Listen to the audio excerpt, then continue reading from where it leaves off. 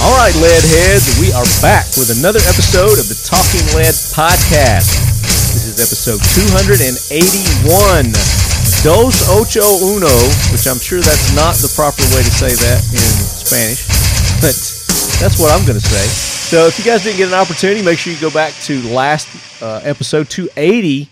That was our part 7 of the Talking Lead AK Corner, 12-part series that we are doing in conjunction with Pioneer Arms Corps, and we had our good buddy CJ Johnson on, and we had Andrew Brenneman with Century Arms, and we were talking about 922R compliance. So lots of good information there for you home builders on what all you need to do to make your foreign firearms compliant, and you don't get in trouble with the law. So this week we got a really good show. We're going to do more education. We're continuing our Optics 101 classes with none other than our good buddy J-Mac with Right On Optics. J-Mac. Hello. How are you? Thanks for having me, boss.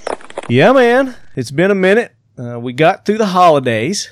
Excited to kick off the new year 2019. You and I both are getting ready for SHOT Show. That's as our listeners are listening to this, we will be in Vegas at SHOT Show. So envy that, guys.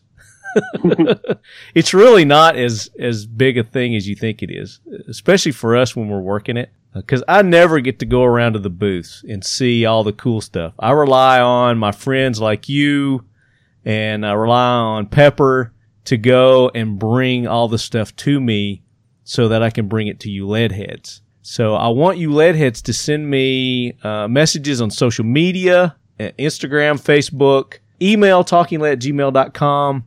If there's something cool that you know about that's going to be at SHOT Show that you want us to cover. And we'll make sure that we do our best to get that person, that product, whatever it may be, on the show. We're going to be at Buck Knives booth. That's 14504.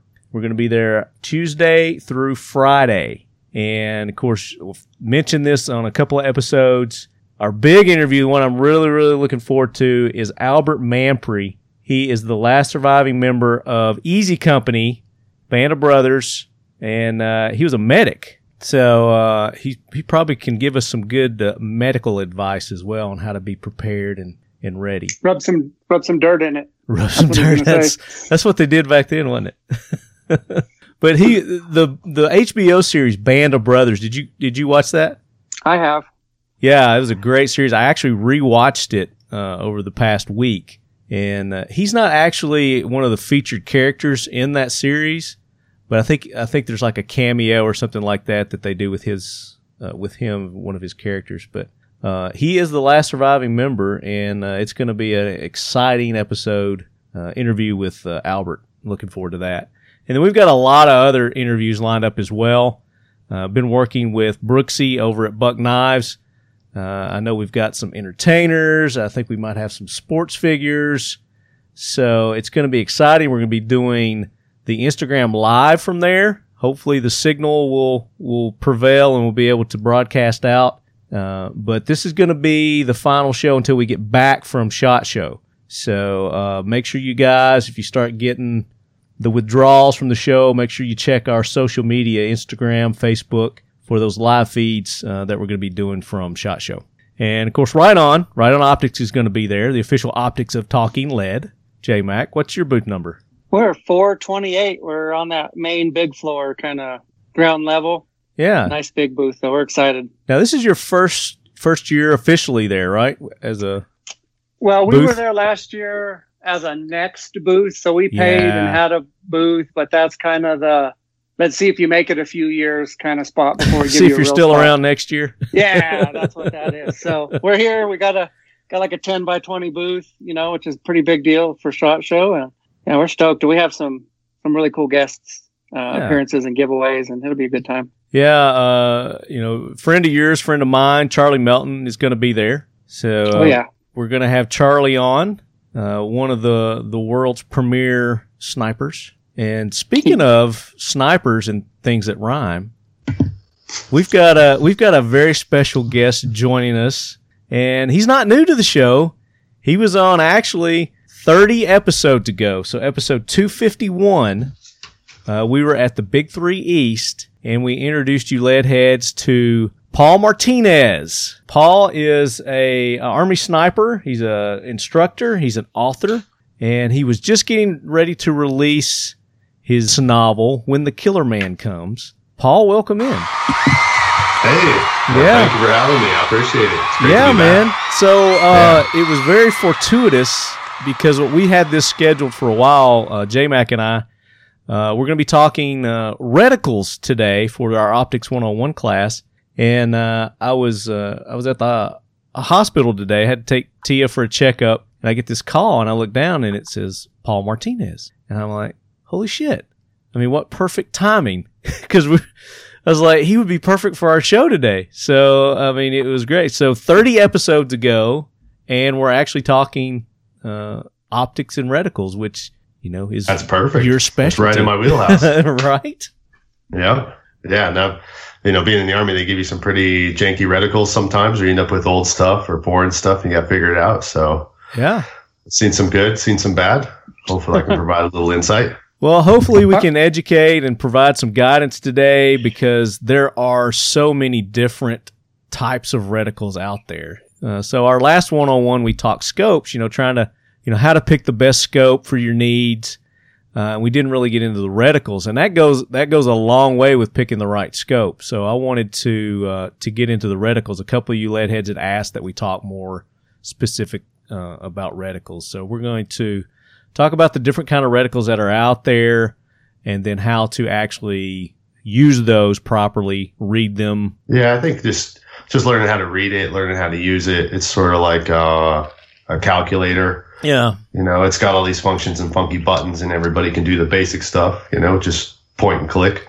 Get the most. We want to get the most out of your scopes. And that goes along, learning how to read that reticle properly is going to get you the most mileage out of that. But always, before we get into our topic, I hear that jackwagon train rolling in, guys. Gunny, bring in that train. Hoorah, Semper Fi, do or die, hold 'em high at 8th and I. It is time for the Talking Lead Jackwagon of the Week, so brace yourself, baby. Okay. Train is stationed, and we've got a few today. We've got a big topic today, so we're gonna cut the jackwagon train short, but we've got a few. And I think J-Mac has got one. We're going to start with J-Mac. Yeah, so right next door, I live here in Mapleton, Utah, and the town here just pretty adjacent to me, Provo, Utah. I had a friend that's a police officer that texted me and asked me if I heard about the shooting. And there's a Bed Bath & Beyond just right off the highway, and a Provo police officer found himself apprehending a fugitive that had kind of been homeless on the run. And there was an altercation, and that officer Joseph Shinners, was shot and killed right there. He died of complications later, but yeah, he was shot and killed. And we have a hard time, talking to my police friends, where he was asking me why, and I said, "Here's the deal, Brad. You're not evil, and so you can't know why. You don't understand it. You know what I mean?" So I said, "You should give up on trying to figure out why people do this." But yeah, this guy, he knew he was going to get caught. He was surrounded, and he just decided to go ahead and shoot a police officer. So he was just a homeless guy that was living outside that mall, or what? Was he causing trouble? It says that he was homeless because he was just on the run. My understanding is that there was probably had a lot of warrants out. Yeah, he was considered a quote unquote fugitive, and they were tipped off where he was. I think he was kind of hiding in plain sight on the streets, kind of deal, quite honestly. And he showed up to apprehend this man, and he decided he was homeless, but he wasn't gunless apparently. So he shot him and killed him, and it was just ridiculous. This is an officer with a 1-year-old boy. The guy was 29 and had a 1-year-old, and now he's got a wife and a 1-year-old boy that they have to figure out how to go about life. Man, that's a sad story. I hate to hear that. Yeah. So I think they caught this guy. They got the murderer. Yes. Okay. Yeah. They did catch him, and surprisingly, he was not injured in any way. And he'll await charges and his day in court. But he murdered a police officer. So one, I was surprised he made it uninjured back to the police station. But two, They made it back alive. Yeah, such is life. Probably better for him. It would have been an easier way to go to die. The path he has ahead of him is probably not a pretty one. Well, let's hope not. Let's hope not. Yeah. But, it puts a strain on our whole system, too, because I'm sure this guy's got no money. He can't afford an attorney. So, we're all going to be paying for his criminal defense. Yeah, we'll pay for it. Yep. And he'll probably get some sort of, mental plea or something like that. Yeah. Sorry to hear that, man. Yeah, it's terrible, but what a jackass. Yes, definitely jack wagon train worthy. And if, our court systems don't get him, then the gunny's going to take care of him on the jack wagon. Yes, sir. So. All right, so we've got some listener-submitted jack wagons. Now, let's do this one first. So, Austin Whalen, and Austin's good about sending in jack wagons, and he starts his email like he always does. Howdy, Lefty. Says, since September, we had vehicle break-ins in our parking lot at work. After 2 of my coworkers were broken into, and one of them twice, I bought and installed 2 trail cams on both sides of the parking lot. And glad to say we caught one. And the image is attached, and he sent me some images here of his trail cam catching this guy. Let's see where it said. And glad to say we caught it. In the images attached, the dude first breaks the car window. Don't know whose car it was. Then stops to take a piss, and then reaches into the car for a bag. He runs to his car while going through the bag, I guess, and eventually sees the red infrared lights from the trail cam, like a deer in the headlights. Then he drives off. I got the police to come and take my footage. They were impressed by quality and loved it. That same day, they identified the jackwagon by his tag plates and picked him up. Good job, Austin. Way to go, man. You just put a criminal behind bars. He said, I wish I had his name. That's my jackwagon. Car burglars, and even other D-bags who thinks that they can get away with it. Leadhead Austin. So very good, Leadhead. And he says, P.S. Sorry for the dick pic. Because the guy's whipping it out, pissing right in front of the cam, so it's hilarious. Nice. That's a good insult to injury. I think you gotta be desperate or stupid to be trying to move like that at somebody's place of work. I mean, cameras are so cheap now. Yeah. They take no support. You just put a camera there with a battery. And the trail cams, the trail cams are and you can easily hide those trail cams too. Oh yeah. So that was smart on his part. So good job, Austin. All right. Next one comes to us from, and I'm going to butcher your last name. I'm just going to say it's Matt E. And I think it's Eichwedel. Eichwedel. Eichwedel? I don't know. So this is from Matt, and it's anti-gun Chicago Alderman Ed Burke. Ed was charged with extortion, and I guess they had found 23 guns in his office. You wanna take this one, Paul? Yeah, I read about this guy.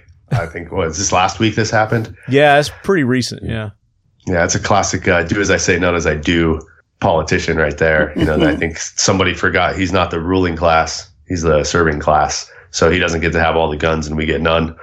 We decided that wasn't okay in 1776. So right, and it's Chicago. I mean, this is Chicago. They've got some of the strictest gun laws that don't work, proven. Yep. And obviously he knows that. That's why he's got his own guns. Yeah, I wonder if it's ego that made him do this, or he genuinely has safety concerns. It's kind of interesting to think about, if he was trying to protect himself or if he just thought, I like guns and I'm this politician and I have the power and I can do it. Well, it's just like you said, it's do as I say, not as I do. But we're missing the thing. He was charged with extortion. That's what got him. He wasn't charged with the guns. He was charged with extortion. So I don't know if he had these guns illegally or, if he legally had these guns, and these were in his office. I don't know if it's a home office or if it's, his downtown office. It's surprising. They found a bunch of them too, right? 23. Like 20? Like 23, yeah. That's more than my office loadout. That's significantly more than my office loadout. Agreed. Let's see what it says here. It says, after the company struggled to have its permits approved, it agreed to steer business to Burke's firm. This is his extortion thing. So all over permits, he was extorting money out of these companies to get their permits to them. That's Gotcha. that's the Classic. problem with politicians, man. This is, but in an almost Leland Yee-like twist, when the feds raided the allegedly corrupt alderman's offices, they found a longtime gun control proponent was armed to the teeth. Federal prosecutors revealed Thursday that nearly 24 firearms were discovered in Burke's office during their raids in November. It's still not known if the guns that were found in November were discovered at Burke's ward office or City Hall, but it's hard to miss the irony of a staunch gun control advocate having to turn over 23 guns as a condition of his bond. Jeez. That's just great. I mean, I love it. Yep, I do too. When I first heard about this, I completely glossed over the extortion aspect of the case. Probably, I think that I might be a little jaded about Chicago politics. Yeah. But I thought it was just solely a gun thing. It says Burke may have benefited from a special exemption. Signs posted outside City Hall prohibit anyone, even a concealed carry permit holder, from bringing a gun into the government building. But as an alderman, Burke may have enjoyed special privileges. An 1872 law designating aldermen as peace officers allows Burke to carry a weapon. State record shows the former cop has also been a licensed private detective and a licensed private security contractor since the 80s with a valid firearms control card. So, there you go. I mean, he had his own license to carry and everything. I mean, he's practicing all the benefits of our Second Amendment, but yet he's fighting against those for lay people. Yep. Jackwagon. So, yeah, definitely jackwagon material there. Alderman or whatever he is, Burke there in Chicago. I mean, he just looks like a douchebag, too. I'm just looking at his picture here. It's perfect because they got a picture of him next to a no firearms sign on the door as they're escorting him out. That's hilarious. So thank you, what's your name? Matt E. And I'm sorry I butchered your last name. You'll have to send me how to say that. Yeah, send him a dick pic with that also. No more dick pics though. So that was hilarious though. The one that Austin sent in, dude's clearly just emptying his bladder right there in the parking lot. It's funny. All right, so unless you guys have any more jackwagons, actually I've got one more, don't I? I killed the mood right out of the box. Yeah, you do. I've got one more, and this goes to the TSA. A man with a gun in his carry-ons was able to board a flight from Atlanta to, get this, Tokyo. What? Not just state to state. This guy went overseas. He went all the way to Tokyo. So a man flying out of Hartsfield-Jackson, Atlanta airport with a gun in his carry-on passed through TSA screening checkpoint without a problem and boarded his Delta flight to Tokyo. And TSA confirmed this. And they're not attributing it to the government shutdown at all, they're saying that has nothing to do with it. Some of these TSA guys are disgruntled that they haven't been paid since, mid-December? Almost a month, I guess. A lot of government employees. I mean, these are the people you really don't want to be disgruntled.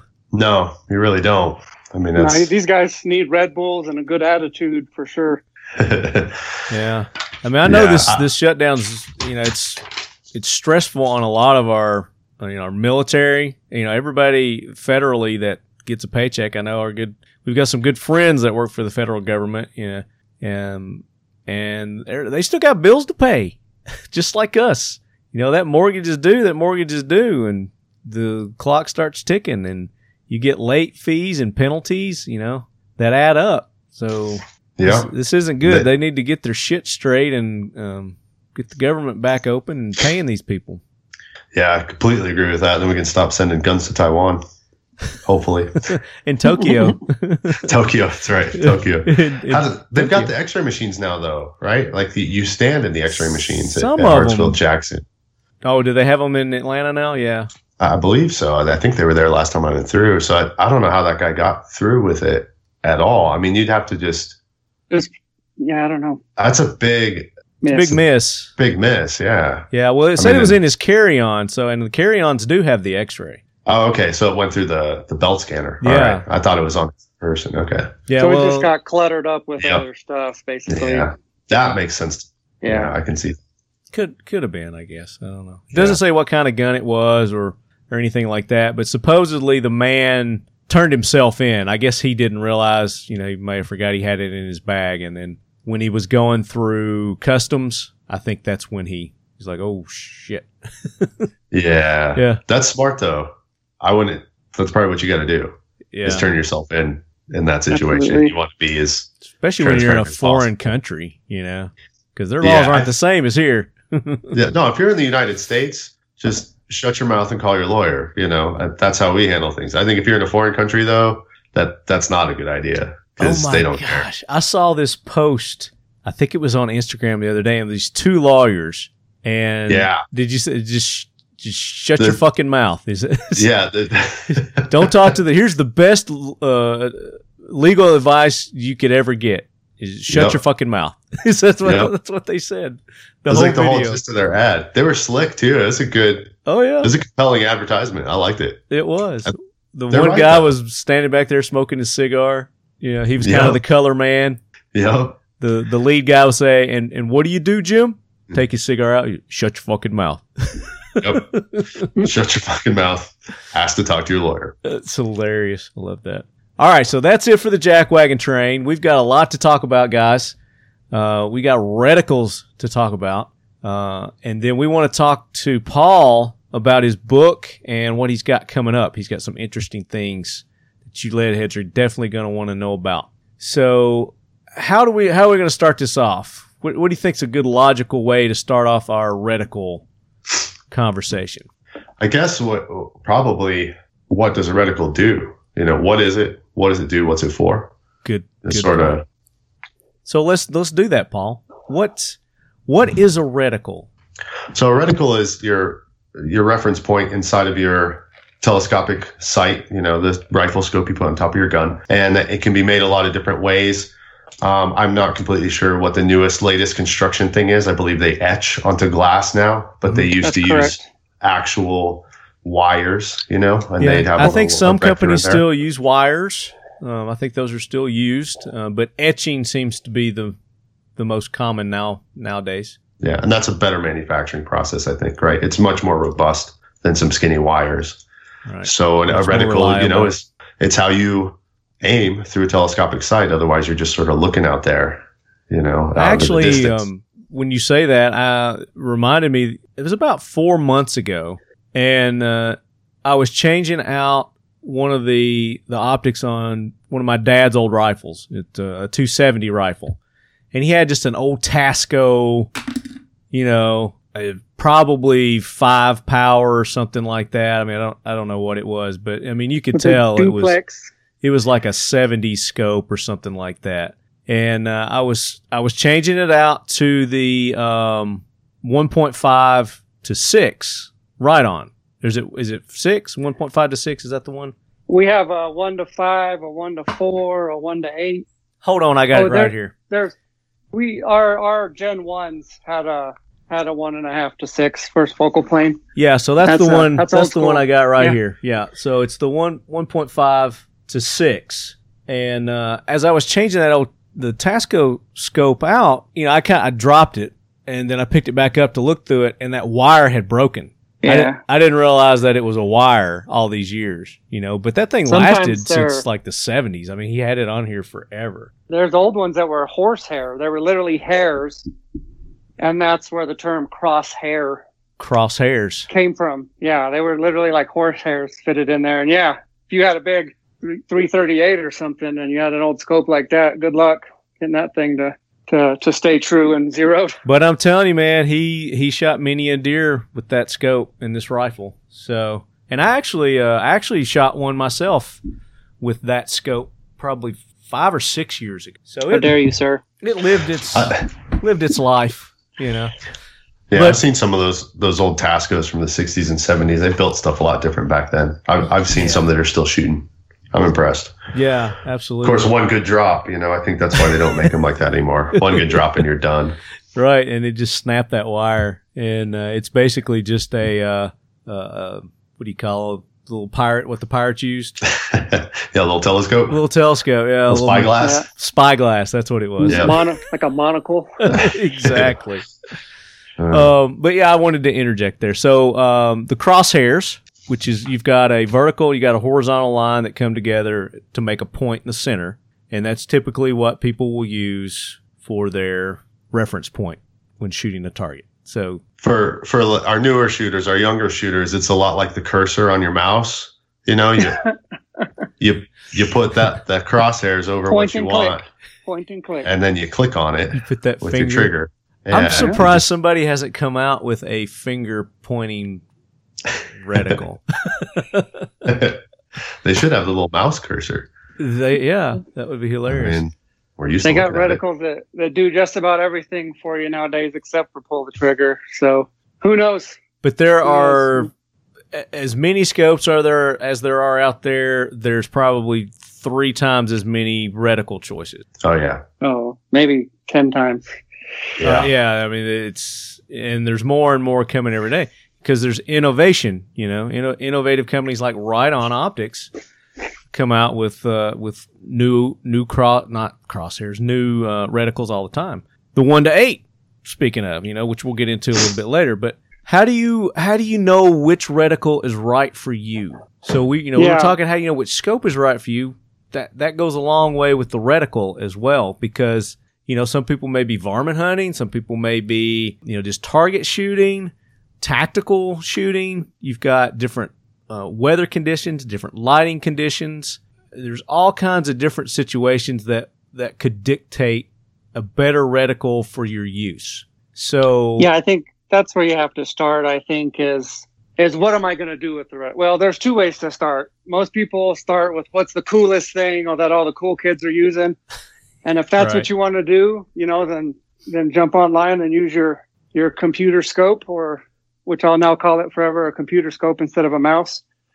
And figure out what you want. Otherwise, are you doing 3-gun shooting? Are you hunting big game? Are you hunting prairie dogs, varmints? Mm-hmm. That's really important. People don't realize, the reason that a duplex, like the original crosshair, that we all have in our mind, is made that way. And Paul can interject for sure if I'm wrong here, but it brings your eye to the point. The horizontal and vertical lines naturally draw your eyes right to that intersecting point. Right. And let's talk about the different types of reticle. You talk about duplex. There's different types of reticles out there that most of the reticles are based on. Now, they have these types, but then there's different variations on these types. So you've got original reticle. It's got the single and horizontal, single vertical, where you're talking about the horsehairs, the original ones. The crosshairs at the point, it's just, that's it. You just got the crosshairs. And you got the dot where those crosshairs will come and where they intersect, there's a little dot there. You've got the German reticle, which a lot of you Call of Duty players, Battlefield players, especially the new Battlefield, that German reticle is in a lot of those guns online there. Your duplex reticle, which you were talking about, which is the crosshairs where you've got your posts are a little thicker, and then they get thinner as you get closer to the intersection. Mm-hmm. You got your BDC reticles, which bullet drop compensation. It's a ballistic reticle. So for all the different calibers that are out there, you hear, that a certain scope is rated for .223, it's rated for .308, it's rated for, 7.62 but 3.9, or whatever it may be. Then you got your mil dot reticles, which that's the crosshairs that come in, and then you get those four dots on each of the planes. So you got the upper horizon, the lower horizon, your right and your left. Now, with you guys, the technical term, is there technical terms for the right, left, up, top, bottom of your scope? No, just vertical crosshairs, horizontal crosshairs. That's okay. Typically what we use in the military. We don't. Do you use it like the mathematics where that's X, that's Y, that's Z? No. Okay. That's too much time involved in that. Too much time. Okay. Yeah. You just remember what up and down is. 'Cause it's sort of like flying a plane. Yeah, you got your horizon, and then everything above the horizon, then below the horizon. Exactly. So you got to figure out how you're going to communicate that. Different agencies and different people have different techniques for it. And then left and right is the same. Just are you going to call, into the wind or the direction that you're going to move the scope, or are you going to call opposite that? So you just have to decide that. In our case, I think we call into the wind in the military, in the United States military. But it's one of those binary things that I have to think about and write down. Right. But no, we just call them horizontal, vertical. Okay. And then you got non-illuminated reticles, you got illuminated reticles, and then, of course, the big one, which I'm learning right now, is the Christmas tree reticle. And that's the basic different types that you've got. So what kind of features do you want to, consider on a reticle? I think the biggest thing you have to ask yourself, the number one question you have to ask yourself when you're going to buy this reticle is, how much time am I going to spend learning how to use this? Mm-hmm. And if that answer is very, very little time, you want a simple reticle, something that's very simple. And you have to temper your expectations too. You're not going to buy a super fancy reticle, read the little manual about what all the measurements are and how to use it, and then you're going to know it forever. The more stuff you have inside your reticle, the greater amount of time you're going to have to spend training with it. And the more you want to do with that reticle or with that scope, if you want to change calibers, hunt multiple different kinds of game, shoot long distance, maybe you want to do sport and competition with the same reticle, your training time is going to change a lot. Mm-hmm. It's going to increase greatly. So that's the first question you got to ask is, how much time do I have to learn this? And if the answer is very little, I'd go with something simple. Duplex. Simple is always the best. Keep it simple. Stupid. Yeah. But you ask yourself, what am I going to be using it for? Am I going to be the distance of hunting that I'm going to be using it for? Am I going to competition shooting? Am I doing long range precision? And when you start thinking about it and talking about it, I forgot, I keep wanting to say this. You mentioned that Mr. Martinez was in the Army. I think it's probably fair to say that he was an Army Ranger sniper. Our friend Charlie does that too. He's like, I retired from the Navy. I'm like, dude, the Navy wasn't cool. But the SEALs are cool. You got to go ahead and add that point. He's like, no, you know what I mean? The Navy's still not cool. That was it. Yeah. Especially if you're a Ranger, right? Especially if you're a Ranger. I've heard it from both sides for sure. But what I'm trying to say, other than that, which thank you for your service, is like the duplex, right? So if I'm in the woods and there's trees, there's vertical, there's horizontal, there's every which direction, right? So when you're looking through the trees at, say, a mule deer, do you want a whole bunch of clutter in there?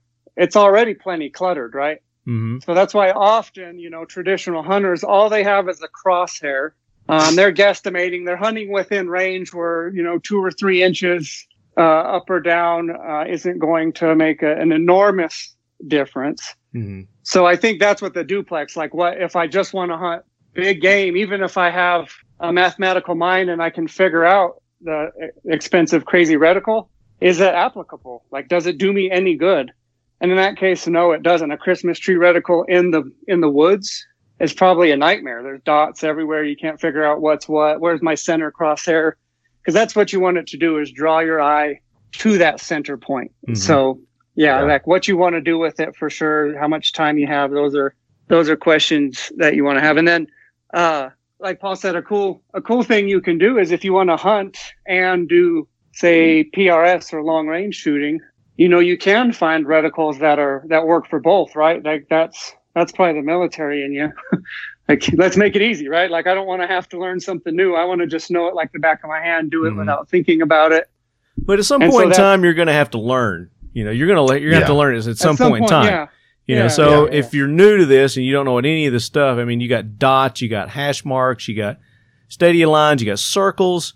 You're going to have to refer to your manufacturer's description of the reticle to find out what all that stuff means, because everybody's going to mean something a little different potentially. Well, then maybe I should just like do a quick run through of what the different styles of reticles are good for, and then we can go back and interject. Yeah, let's do that. So the duplex, for the reasons listed earlier, are great for hunting because there's not a clutter in them.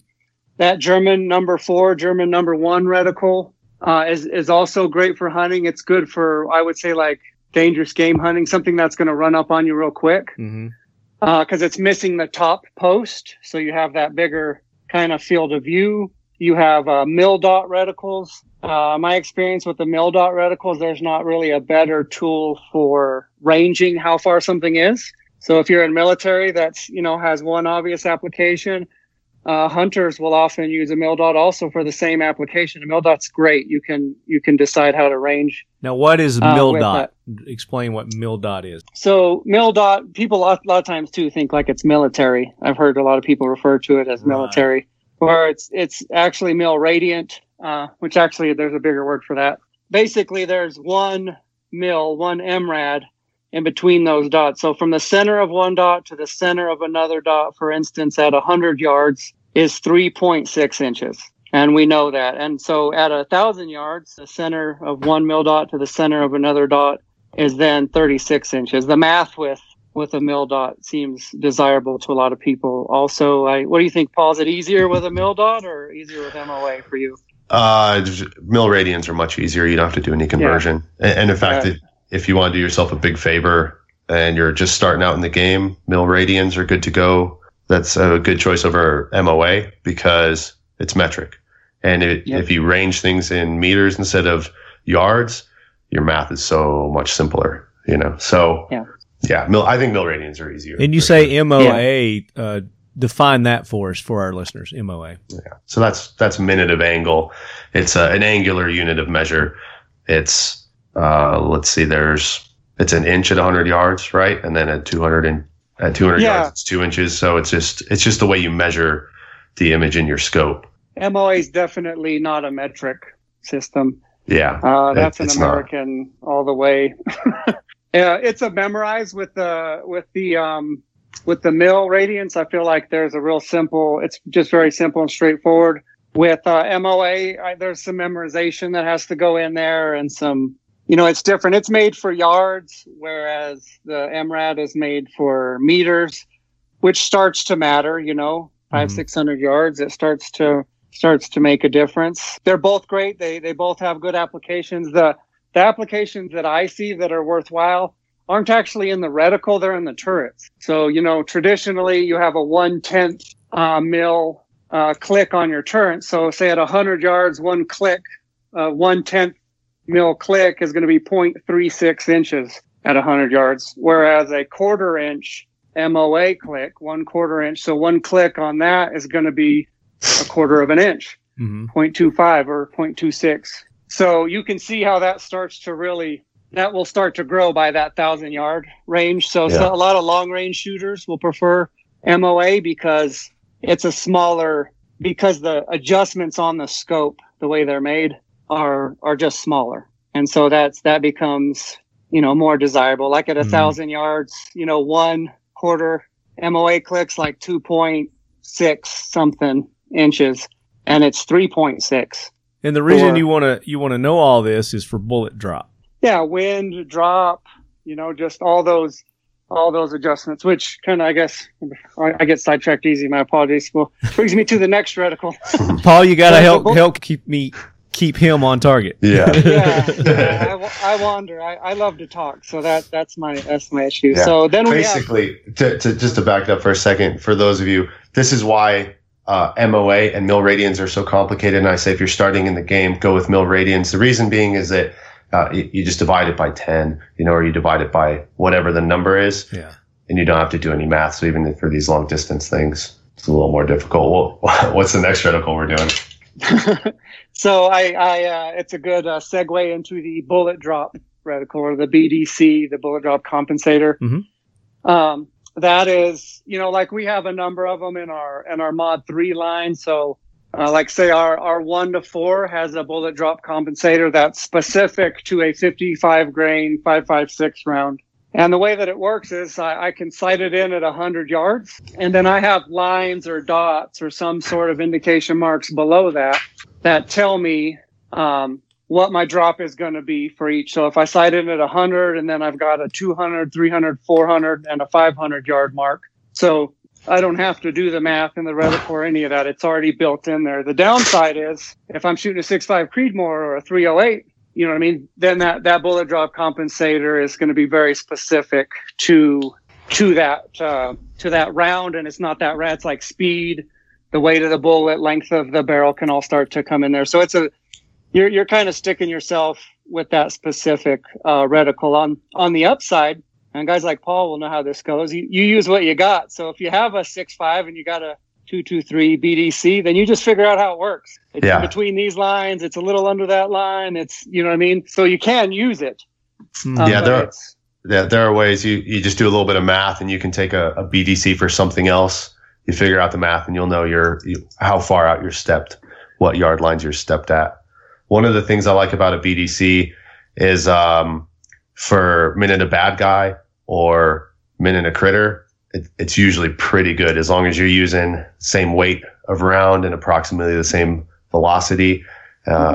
You should be just fine for anything like that. When you have big elevation changes, or if you've got, let's say you hunt with a 308 and you like light rounds for one animal and you like heavy rounds because you're going out to get elk, in another situation, that a BDC might not be best for you. If you have big grain weight changes or bullet profile changes or big altitude changes, I don't recommend people use a BDC. If you're going to use it for one or two things, the BDCs are real good for that.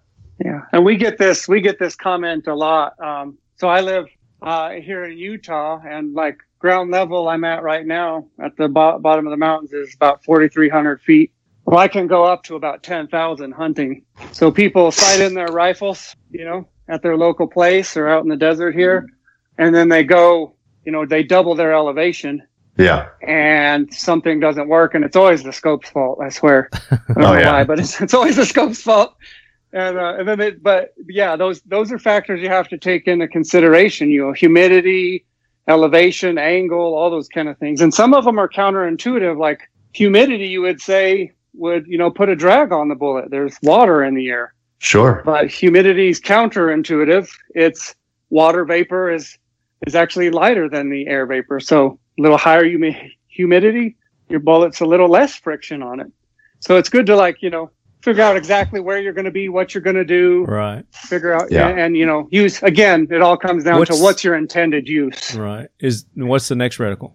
The next reticle after that, I would say, well, let's not skip over, like, say, a red dot, which isn't a reticle per se, but it is. It is an aiming point.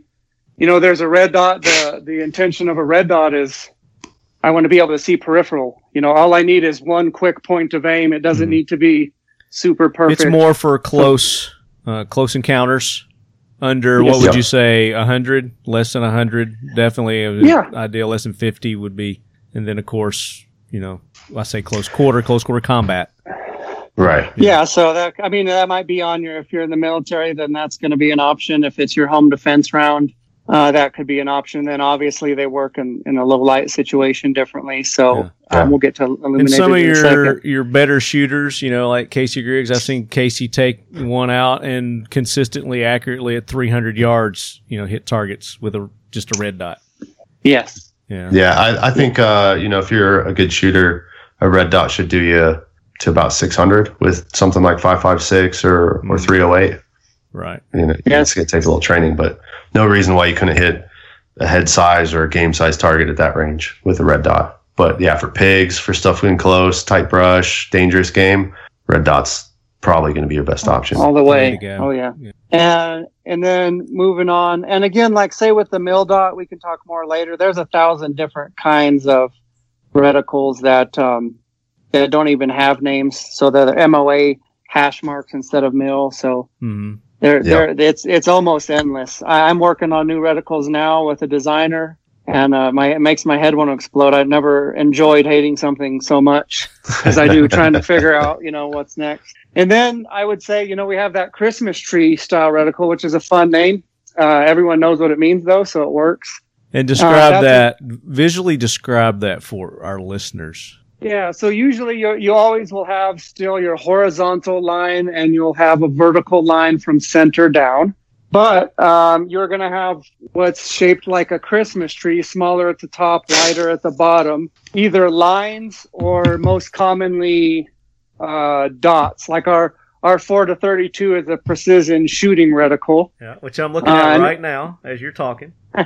And it has, 2/10 mil intervals in between the dots, which help you to to make those adjustments on the run. The upside to that is honestly for me, wind, you know what I mean? Or follow-up shots. If I send around and trying to figure out how to get on target, that reticle lets me measure real quickly anywhere in that area, which is nice. But those dots usually are intended to account for windage. That's why they get smaller towards the bottom, because the farther you get out with your projectile, the more influence everything starts to have on it with reference to where you're at.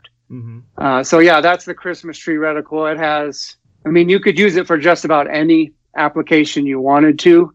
Not ideal for everything, but it works for many, many, many things. Paul, you mess with those kind of reticles a ton? Yeah, quite a bit actually. They were popular during my time in the service, and we learned a lot of different ones, and a bunch of ideas came out in that time. Some of those ideas didn't make it. Some of those ideas shouldn't have and stuck around. My biggest problem with the reticles was, we started on mill dots in sniper school, and then we went to a mill bar, which is like a mill dot. So you've got the up and down, the horizontal and vertical crosshairs, and they have dots, separated by 1 mil radian. Well, these just had lines separated by a mil radian, and then you have a line in the middle. And we thought, that's great. Let's get more lines in there so we can measure things more accurately. So to me, a Christmas tree reticle, that's you've got measuring reticles, and then you've got hunting reticles, and you got easy reticles like a red dot or something, or BDC. And the Christmas tree reticle, like the mill dot, it's for measuring. You want to be able to measure wind and account for it and hold in any condition. So as far as a universal application, yeah, these reticles, they can apply to anything. And you can even zero them in such a way for quick target acquisition by using the top of some of the top of your reticle above all that messy Christmas tree stuff. So there's ways to zero to make that possible. But what we found was that no matter how much training time we had with these reticles, you reach a point of complexity where you just will always inevitably make a mistake at some point in a course of fire or on a hunt or on a range package or something like that. And it's because you get lost in that thing because there's just so much going on. So we found that for training, it was really good. For educational purposes, you got a new guy and he doesn't understand the concept. You can show him anything with these reticles. Right. Now, in episode 251, where we had you on, Paul, I'm trying to think if you told me this off air, or I think you told this story on air of the blind shot. You remember that? Yeah, I do. Yep. For the listeners who haven't heard that episode yet, I want them to go back to listen to it, but I want you to tell that story again, would you? And what reticle were you using for that? In this case, I was using a Leopold TMR reticle. So it's based on the old mil dot reticle, but it has hash marks instead of dots, and it has half mil hash marks, and it has 10th mil ones on the outside. So you can measure very fine stuff, but you also have some fast acquisition, and it's hollow in the middle. So it's the hollow crosshairs, which I love, because once you know how small that hole is, that's a measuring device too. And it was pretty good. So on this night, we were going to apprehend some smugglers from Pakistan into Afghanistan. They were trying to get to Kandahar city, and they were taking drugs out of the country and bringing bombs and money back in, or weapons and money, or fighters and money back in, right? So these are smugglers. And they're supplying these head honchos in the Taliban, and maybe they're Taliban too. So our goal is to land a helicopter right as they're crossing this sort of last chance gas station in the middle of the desert. Like if they don't stop there, they can't make it. No return. Yeah, exactly. So anyway, we launched this mission, and me and a recce platoon went out about half a mile from the gas station, and we were going to be the backstop. So if they blew our checkpoint or blew the gas station, truck stop, whatever, then we would try to stop them however we could. So they called me up on the radio and like, hey, this guy's rolling through and we don't think he's going to stop. Well, in between, I'm sitting on top of a mountain. I'm looking across the desert at this little, Haji gas station. And in between us is a mountain. Right. And this guy, the road passes behind the mountain, and the guy's driving on the road. And, I know I'm going to lose sight of him. So we're doing some math, me and my partner, Mike, And we're like, all right, so the road's here, and we're looking on the map. It's this many kilometers or many meters from this mountain, and then we're doing to figure out exactly the spot on the road. We figure out the vehicle speed and the time of flight and all this stuff, and we come up with a good firing solution. But mind you, I'm shooting 800. We'd start tracking him at I think 1,300 meters in scope, and then by the time we'd calculated our firing solution, he's at about 900 meters, and he's just kind of cruising through the gas station. And my platoon leader, the recce platoon leader, or platoon sergeant rather, is on the phone with higher. He's like, "Hey, are we cleared for our sniper to take this guy out because he's blowing our checkpoint?" And they're like, "We don't know. Stand by." And right as his headlights dip below the horizon, they call us back, and they're like, "Yeah, Sierra is cleared to shoot." And I can hear, in my earbud, my platoon sergeant hit the mic and say negative because we can't see him. Right, he's out of sight. And I think, yeah, he's completely out of sight. I thought, what, fuck it. If I can't make this shot after all my training, nobody can. So I pull the trigger, and I'm just looking at black. I'm looking at a mountain, through my scope. There's nothing, nothing there, nothing to see. And then we start getting reports that this car is slowing, and then it's stopping, and the guys get out, and they're trying to get the hood up. But, of course, by this time, our Ranger task force is hemming them up, and they were questioning him and like, what happened? They're like, yeah, we just had car trouble. All of a sudden the motor just quit. So somehow magically, miraculously, with the help of my very, very good spotter, I managed to send a bullet, 840 some meters in the blind with one shot into an engine block on a moving truck. Nice. And Hal, what was your elevation? I think I was about 300 feet above ground level. Yeah. At the most. I don't know. Couldn't have been that high. I was probably 150 feet above ground level, and I don't know, 2,000 feet above sea level max, somewhere between sea level and there. I'm not sure. And what rifle were you using? I was using a 300 Winchester Magnum. Nice. Was the cartridge. Yeah. Yeah. Out of a Remington 700. So yeah, definitely had the right caliber for the job. I just wanted to hear that story again. Thank you for telling that. I love it. But definitely go back, guys, episode 251. We had Stern Defense on that episode as well. You remember the ladies from Stern Defense? Yeah, I sure do. Those girls were fun. Yeah. I remember Andrea, and I can't remember her sister's name. Yeah. Anyway, the sisters. They were on that episode too. Yep. So back to our topic. Where were we, J-Mac? Keep us on point. We were at the Christmas tree reticle, just kind of talking about the uses and ups and downs. The complexity that it could be, but it could be simple as well. It just, depends how you train with it. Just like any of these reticles, how you train with them. They could be multi-purpose scopes or reticles. But and, Paul brought up a good point about, how much training do you want to do? And like we mentioned Charlie earlier, and Charlie's the luckiest shot I know, right? But there's a reason he's the luckiest shot I know. The more you practice, the luckier you get, right? Yeah. So he can take a pretty basic reticle and do some crazy things with it because he understands how the basic reticle works and how the ballistics on his firearm works. So yeah, if you want to just get good at something simple, then pick something simple. If you don't have if you have the time, then you can pick something that can do a lot of the math and measuring for you. And people get caught up with, you can use that reticle ways that aren't listed. There's no rules and regulations for how a reticle is used. Charlie told me about a time he had a duplex, and something happened and it got crooked inside of the scope. Not a right-on scope, a nice high dollar scope. Just kidding. And it's when he picked up off the ground. Yeah, this was years ago, I'll tell you that. And he just, being the redneck he is, he just sighted it in like a upper right quadrant above the crosshair. You know what I mean? So he still had it like a nice point. He used it how he needed to use it, sighted it in differently than it was intended for, and made it work.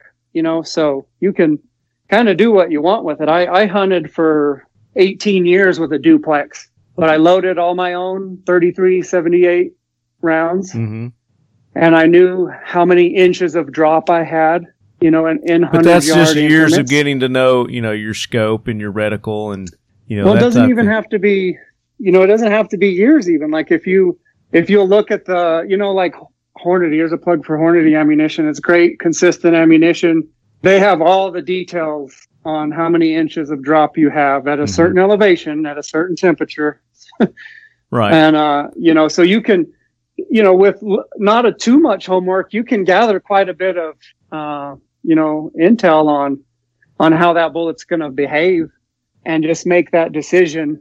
It's about 300 yards. I'm going to have 4 inches of drop, 5 inches of drop, and then, make that adjustment on an animal. Now, knowing how many inches that is quickly is the hard part. And that brings us maybe why the duplex is even nicer. I think it sounds like we've all been hunting, like how often do you have 20 minutes to shoot that big?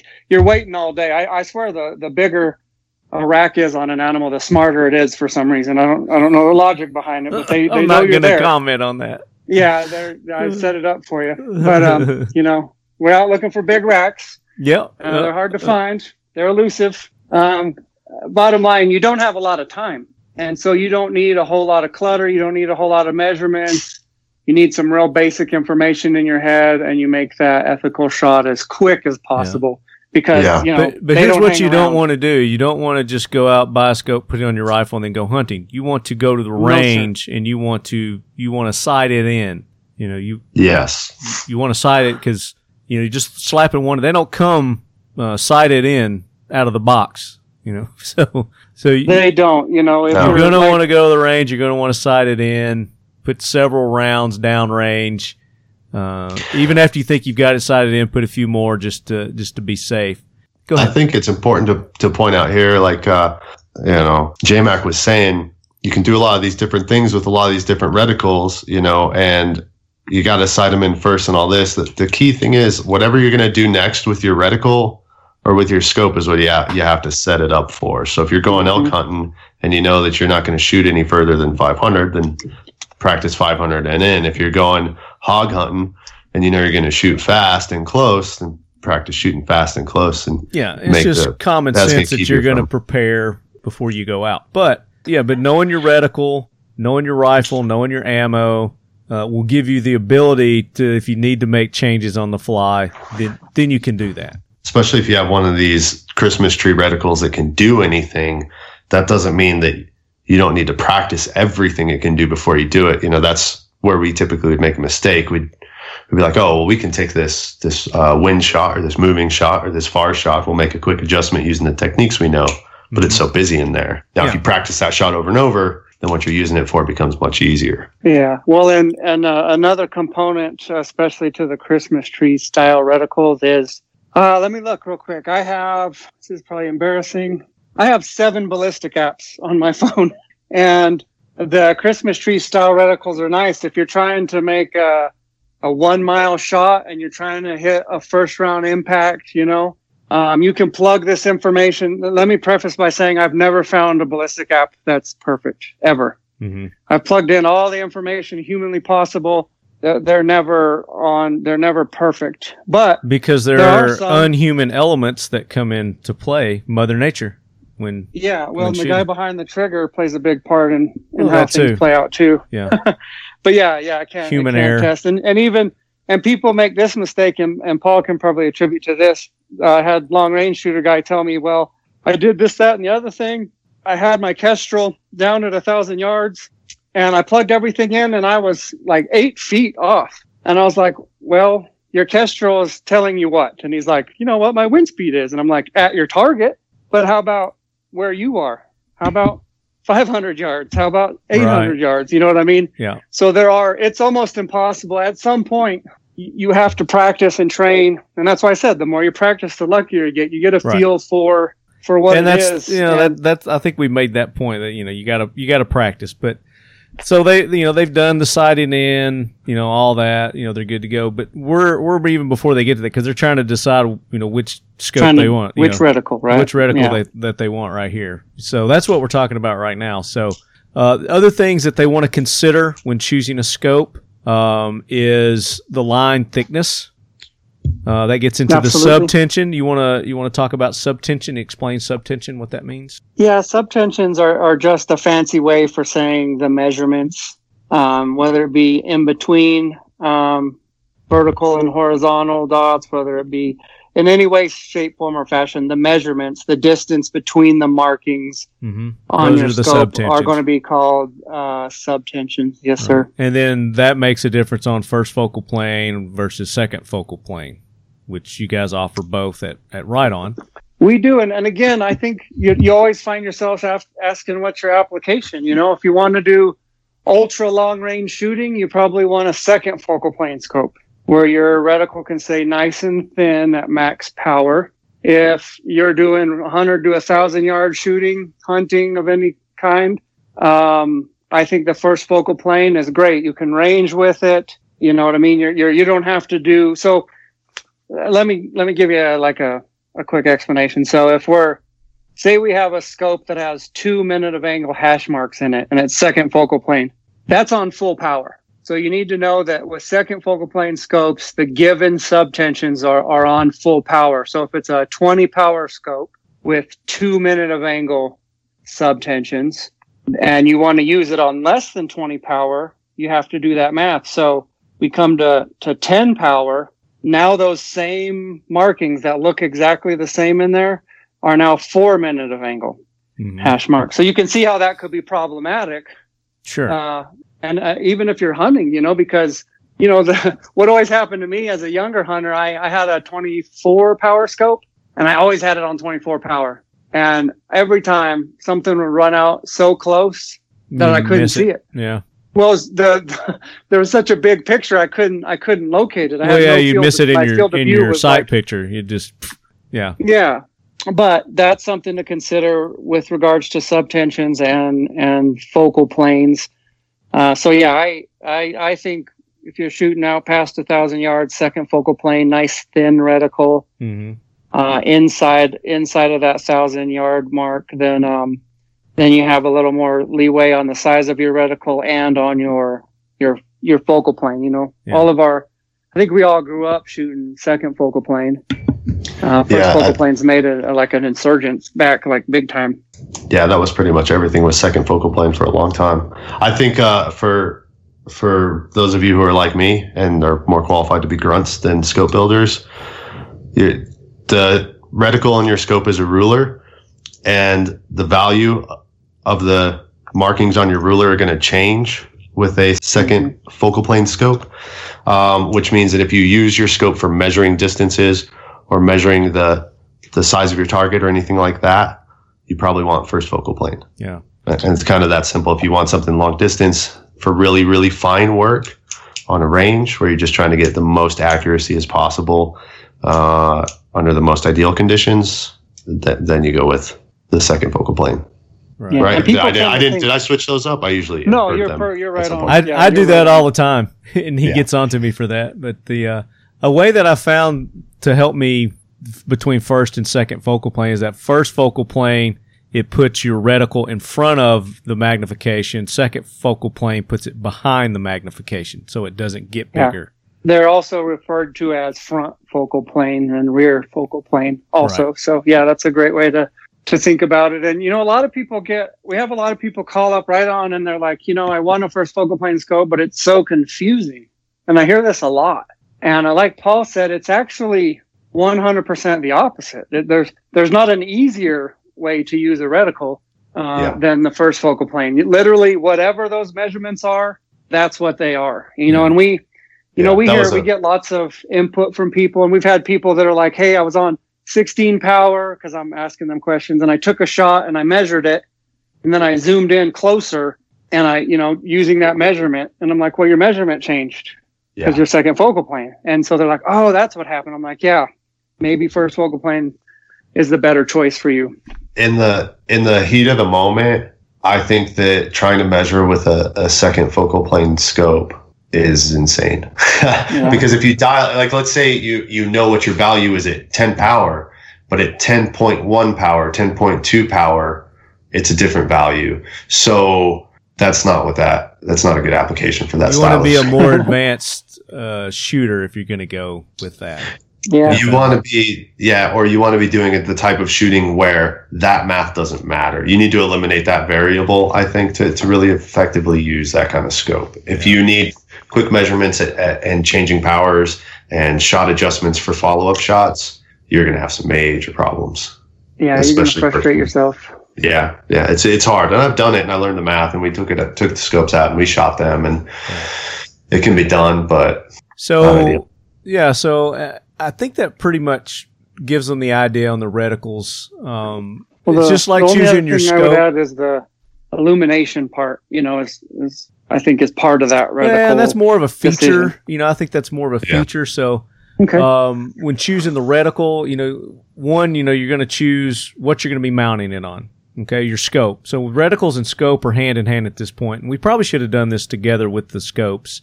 But really the reticle comes into choosing your scope. Like you said, most people, their first scope, they're going with what looks cool or what, Johnny. The cool guys have Johnny one shot. Cool guys shooting over here. I want that scope too. Not really considering why that guy's using that scope, but find what you're going to mount it on. Number one, what kind of gun's it going to go on? Bolt, long range, short range, hunting, competition. Even pistols have there's scopes that they make for handguns as well. Well, and even the caliber. Do you need 32 power with your 17 HMR? You know what I mean? Right. So then you think about who's going to be using the firearm. Is it you? Are you buying it for your son, your daughter, your wife? Whatever it may be. Make sure that it's going to be effective. For what you're selecting. Budget's going to play a big part. How much cash you got to lay down on this thing? Yeah, if you want one of them horse reticles, you're going to pay for it, right? Yeah, you're going to pay for it, all right. Yeah. Mm-hmm. So set your budget and I'm a firm believer in buy it once. So I'm okay spending a little bit more knowing that, it's going to be a good, solid quality scope. So, that's another thing to consider. And then you can narrow down your options based on that. One, price is really going to either narrow or it might open up. If sky's the limit, then, you're going to have unlimited options, but that's going to be the big thing. And then we get into features, the features of that reticle, like the illumination that you're getting ready to talk about. So talk about that. Yeah, I think there's a little bit of confusion about illumination too. Sometimes people think like I can use it to hunt at night or to shoot at night, as in the reticle somehow lights up your target or makes your target more lit. Mm-hmm. When the actual case is, so it's dusk, it's low light conditions.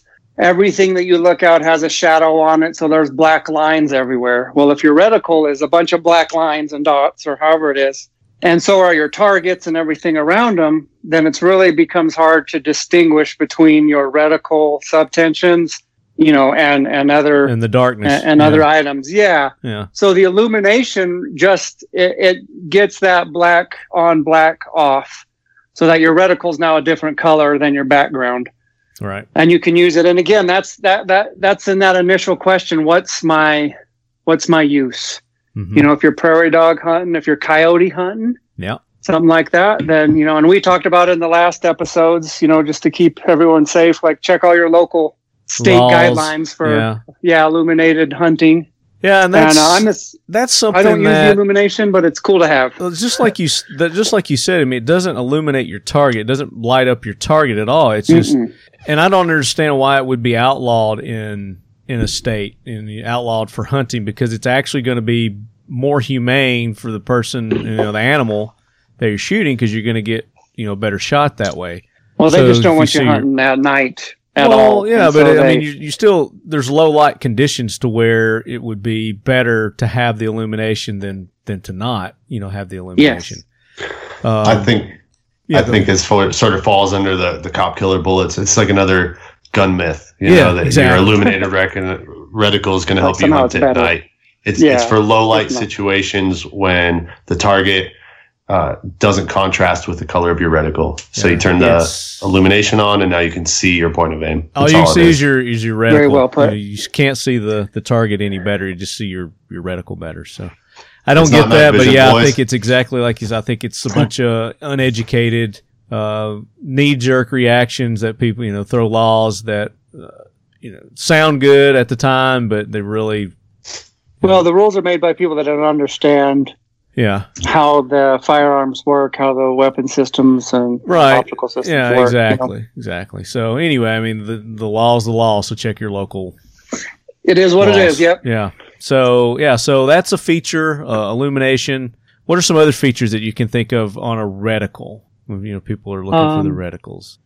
As far as features, to me, the bullet drop compensators, the Christmas tree, those are features on a reticle. Right. The illuminations features on a reticle. Yeah. A feature could be actual call outs. So rather than having to, see how many, like Paul mentioned that TMR reticle, which is a cool reticle. It has just some hash marks, sometimes like hash mark, smaller hash mark, mark. There might be, 5 of them. So in a quick situation, a cool feature to have is, them saying this is 2 mils, this is 4 mils, or 2 MOA, 4 MOA, so that you can quickly have a point to start from other than the center. To make those fine adjustments. So I don't know. I think I would consider that a feature. Those call outs, right? Yeah. Those predestined call outs, and then you can just light up portions of your reticle also, which is kind of a cool feature. So instead of everything being all red or green, then you can just do a center fire dot kind of thing, or just center crosshairs. Yeah.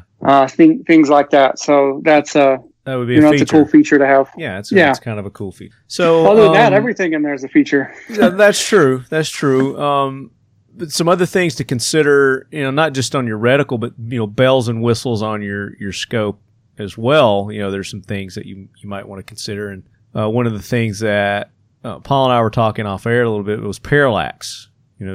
Would you first off, let's define what parallax is. So maybe the scope builder should answer this, but let's get a grunt definition. We'll get yours too. We want to keep it easy, keep it simple. Exactly. So if you don't understand the following explanation here, mine will probably suffice. You want your target image and your reticle, the crosshairs, to be on the same plane, which means that they're both in focus at the same time. If you have not achieved parallax, or if you're out of parallax, then you can't focus what you're looking at in very simple layman's terms. The way I usually tell people is like, oh, go ahead. Sorry. No, you go ahead, J-Mac. I was just going to say, if you extend a finger out in front of yourself, I tell people, and close an eye, focus on your finger and you'll see everything behind it is blurry. Right. If you focus on everything behind it, your finger is blurry. Parallax is putting your finger next to the thing that you are shooting at, so it's clear. So both the reticle and the image are clear. But that was a perfect explanation. You just want them on the same focal plane. I'm stealing your explanation, J-Mac. And that is the finger thing is easy, I think. That is a feature that some scopes have and some don't. Paul and I were talking about, I was like, well, wouldn't most people want that at long distances, over 100 yards? And you were explaining to me, Paul. Yeah, I won't buy a scope without parallax adjustment. If it has magnification, you have to be able to adjust for parallax. Right. Otherwise, you're not achieving short range. Perfect. Yeah. Even at short range. I mean, you can get the job done, but you can get the job done point shooting too. Right. That's not what we're trying to accomplish. It just helps you get the job done a lot more precise, a lot better. Yeah. Absolutely. Parallax is definitely something that you want to consider as a function or a feature on your scope. That doesn't really have anything to do with your reticle, but it does, as far as focusing and being able to shoot accurate. Without parallax adjustment, you'll never get the most out of your reticle, I think. Perfect. Yeah. And I think that unless budget is a factor, you want a scope with parallax adjustment. I think unless you can't afford it, then you probably want it. Yeah. My opinion. Yeah, and I've seen long range shooters. We've messed with it intentionally, where we mess the parallax up, and it will move your point of impact. Like if your parallax isn't just right when you're reaching out there, it can change where you're shooting from. Your parallax being correct to it being incorrect will change where you impact. So it's important to if you have a scope, because we have a couple scopes. We have some of our 1 to 4 powers. Even a 1-8 that have like a fixed parallax at 100 yards. Our red dots are 1 magnification, so they're like fixed at 50 yards. So if you know you're only going to do so much with it, and you can save that money, like Paul said, if you can budget for it, cool. If you know exactly what you're going to do with it, but if not, and then honestly, parallax is a really interesting feature. I won't go into it because I'll nerd out, but like our 1-8 power, the way that it's parallax free, there's no adjustment for parallax in it, but it's amazing out to 1,000 yards, and that the technology has changed so much. I don't know how exactly that they're able to do that, but higher end scopes will definitely they have the built-in parallax difference already. Yeah. Well, no, a high magnification scope should always have parallax, but you can build like our 1-8 that's built right and not have the parallax adjustment and still be fine in all of your different, 100 to 800 meters or yards. And that's just, technology that gets put into there. But I'm honestly with Paul, like if you can have it, might as well have it. Yeah, I agree. So illumination is the same way for me. I don't think I've ever used it for anything, but I don't mind it being there. It doesn't get in my way. It's nice to have in case you ever needed it. I will say that about illumination. I've had it on. I won't turn it down, but I can't think of a single time I've ever used it. Yeah, I don't know when is right. You're like illumination? Yeah, I'll take that. Parallax? Yeah, I'll take that. And it's one more thing you got to do too when you're out doing whatever you're doing. Now you got to turn on illumination or turn off illumination. So that's kind of a pain. So let's talk about, we're talking about the parallax, how to properly focus your reticle. So how do you... I like Paul's explanations and my explanation. So we'll let Paul go and then I'll go too. So how to properly focus, you should have a focus ring on the back, and it's pretty simple. I think the way I focus my scope, I look at my target and I adjust the focus ring on the back and I blink a couple times. And if the target remains crisp and clear and my reticle remains crisp and clear, right when I open my eye and right when I close my eye, then that means that everything is focused and in place. What you're trying to accomplish is you want your scope to do the work, not your eye.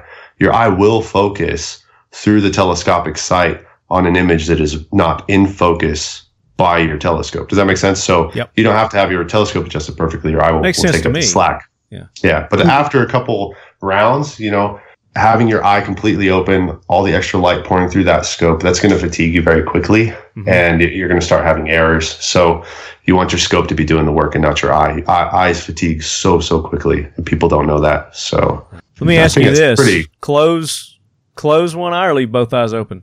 It depends. So some shots you need full concentration on your one eye. Some shots you want both eyes open. I typically keep both eyes open all of the time. That's because Paul had people shooting at him, so you want both eyes open. Yeah, also that. I don't know. What do you think, J-Mac?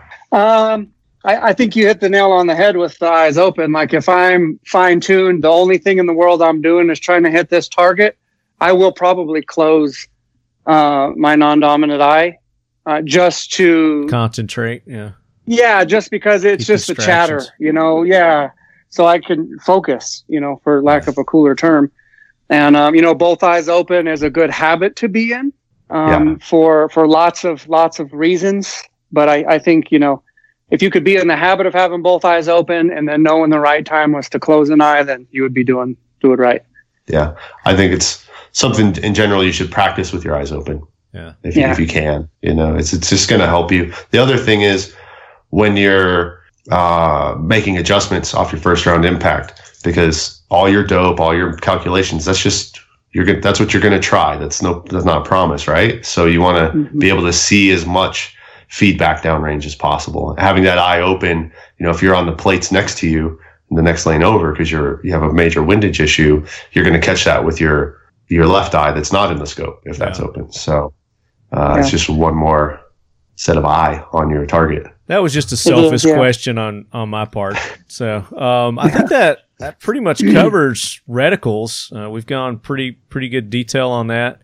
If you guys have any questions, if you think we overlooked something, send me an email, talkinglead@gmail.com. I'll get with Paul and J-Mac, and we'll get your questions answered.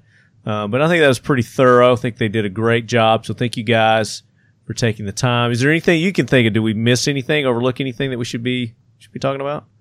I did want to say on that fast focus eyepiece that he was talking about, the ring on the back of your scope, that's specific for each shooter, like he said. So if it's set up for you, it might not work for someone else. What I have found, training, like my kids and stuff, is I'll actually put a white sheet of paper across the house. And that's what you want. That's what you're trying to do with that particular setup, with that fast focus eyepiece. You want your reticle to be crisp, just perfect, crisp, and clear. And that's how you'll make that adjustment on that one. The sky works really good, because it's a nice light background. And then he hit the nail on the head. You got to blink a few times, look away. Your eyes are one of the first things to lose oxygen when you stop breathing. That's why no one should be holding their breath. That's why they're making any kind of shooting. Yeah, that's why you get tunnel vision. Yeah.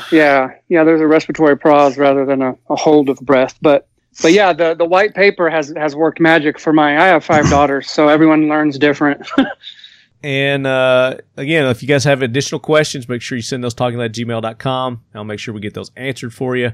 We want to get caught up with Paul now, and like I said, it's been 30 episodes ago since we talked to you last. The book was just coming out.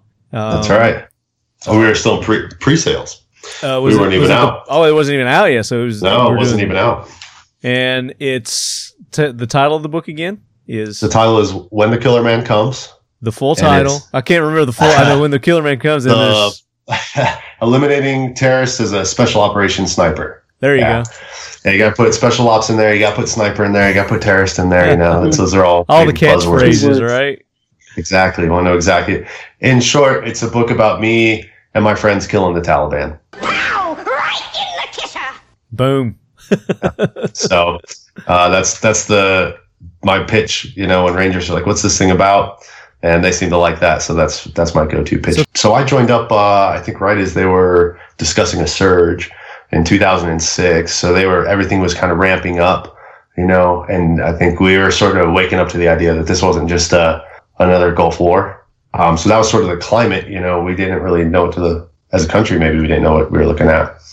So I signed up in 2006, and I was supposed to go to Italy with 173rd. I ended up in Ranger Regiment at Fort Benning instead. So instead of traveling with the Army, I stayed right where I went to basic training at. I just went down the street. You're and, like, hey, what happened to all the traveling they promised? Yeah. Damn it. I'm like, I could have gone to Italy, but, that's all right. So I spent about 7 years in special operations doing various things, mostly working for the Rangers.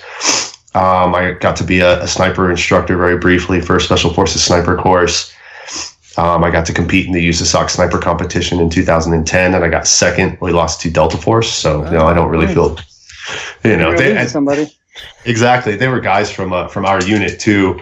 So it was sort of like losing to your big brother at basketball or something. You're like, yeah, of course, these guys can dunk, and I'm not grown up yet, so I got to do that. I went to Afghanistan 6 times and got to be. Being a Ranger is amazing because you get to work with so many different people, from, 3rd ID and 10th Mountain and 101st and a bunch of Marine units to all SOF. I don't know if there's a direct action SOF unit out there that I haven't worked with, or a cool guy unit that I haven't gotten to work with. So that was really lucky. Got to do sort of a rock star tour of Afghanistan, see everything, fight with everybody, that sort of thing. So that was good. Then in 2011, on my 5th deployment, I had just completed the USASOC sniper competition, and they had a special task force that they were standing up because we had to prepare for the drawdown in 2014, and there were still places in Afghanistan that American boots had never touched. We had never gained any kind of foothold there. And those were the strongholds for the Taliban insurgency and for, the people who later on would become ISIS, the people who formerly were Al-Qaeda, all the Uzbeki militant stuff that's going on, that they're all in there. I mean, it's nasty. It's like a den of iniquity, in some of these places. So they made our task force to go and get these guys. These are spooky dudes, the guys you can't catch. Yeah, the assassins and the masterminds and the bomb makers and the people that are really, our equivalent of our best guys. The Taliban's best guys is weird. Yeah, the guys you just cannot catch. So yeah, these weren't 19-year-old jihadis with AK-47s.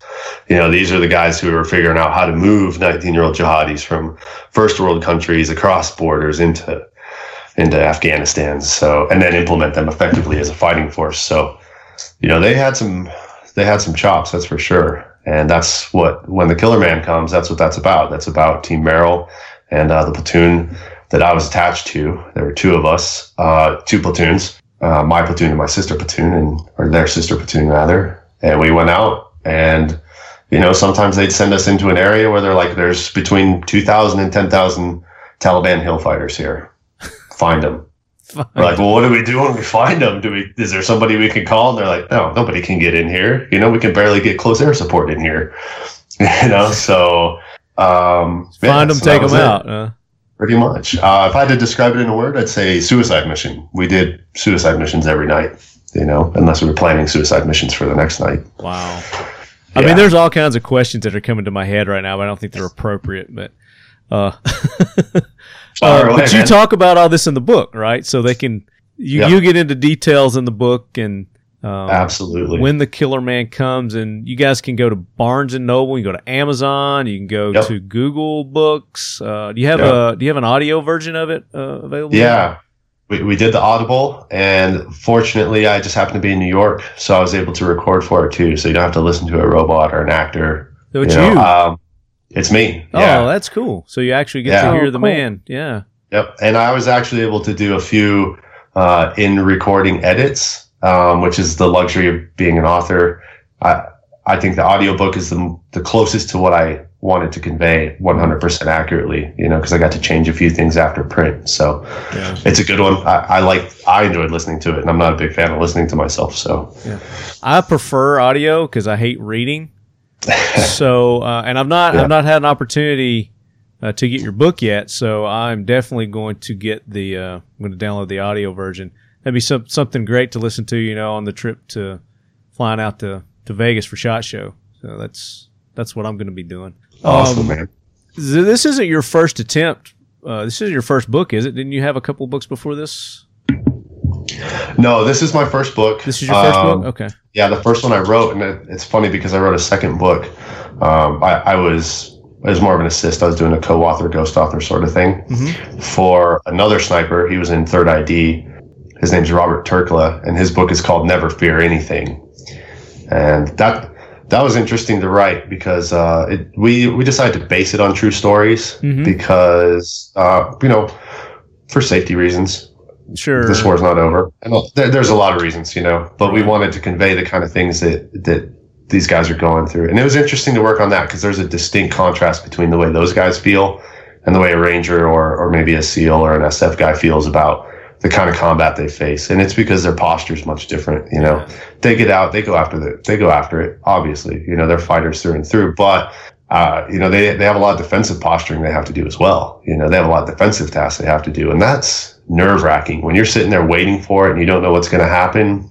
That's a lot more nerve-wracking than knowing I'm walking into the most deadly place on earth because it's full of Taliban, but I'm walking in there and they don't know I'm coming, and I'm going to try and sneak up on them with all my boys, and we're going to give them a I don't know, Sunday punch or something, or whatever you want to call it. So you go kick their ass is what you're going to do. Yeah, we're going to go kick their ass, right? But if I had to sit and wait for somebody like that to come to me, that's a completely different kind of emotional anxiety that you got to go through. So that was good. It was a good read. I think it was a lot different than my book, and my experience. So it was fun to do that. And then I helped, I didn't write the book, but I helped Vincent Vargas, and he was sort of trying to get the layout for his new self-help book. I sort of helped him put all the pieces together into his book proposal and his chapter outlines and all that stuff. Right. So, just sort of. Now, you served with a recent guest of ours. We had Nick Irving on. Nick, oh, really? Nick has that new TV show, Master of Arms, nice. On the Discovery Channel. Is that right? Yep. Okay, I was going to say History. No, it's Discovery Channel. Yep, it's Discovery. So we had Nick and the crew on talking about their new TV show, and he was telling me, who he served with, he was in the same outfit that you were in. I was like, hey, do you know Paul? He's like, yeah, I know Paul. Yep. Yeah. Really cool.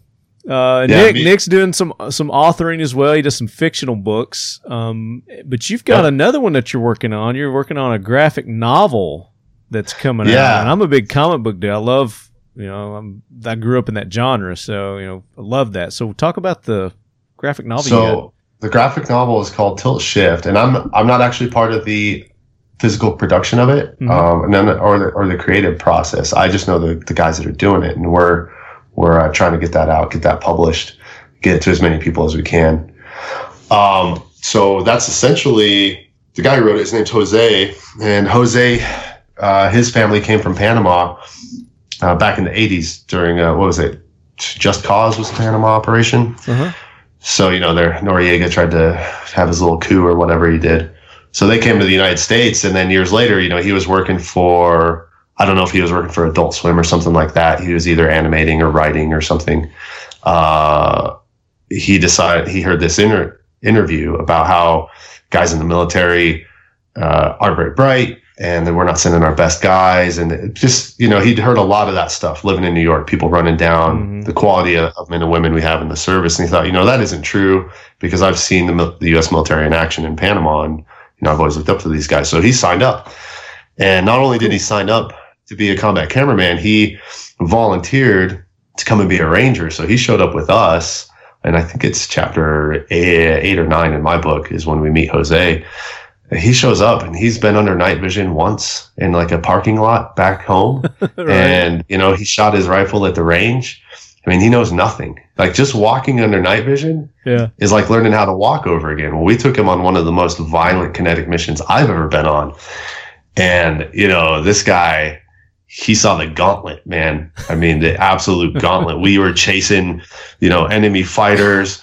We were blowing people up with 40 millimeter from an AC-130. I mean, was this guy just like blown away, or was he just like hanging on every? Oh man, he was just. It was one of those situations when you saw him afterwards, like if you saw an animal that just like had run across the street and almost got hit by every car, or you met somebody that had just been through like a real bad car accident, and they're just like kind of bug-eyed and white, and they're a little shaky. And they're not hurt at all. They're just like, what the hell and he's like, does this always happen? And we're like, yeah, pretty much.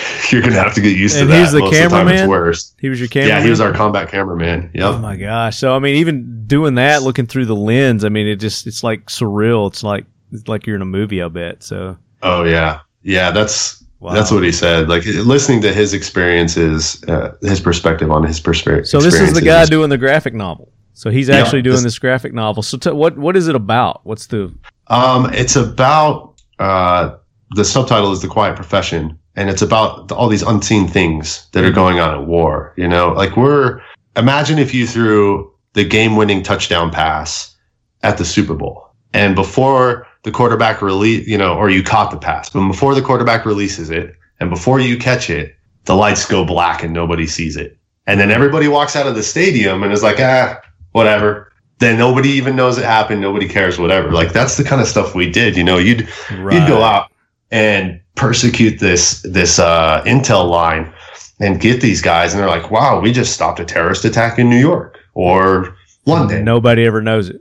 Nobody ever goes on. You might see a guy, make an incredible sniper shot, or, grab his buddy and cover him after a rocket explodes, like the kind of stuff that, most people would think you get medals for, and it's just sort of a normal thing.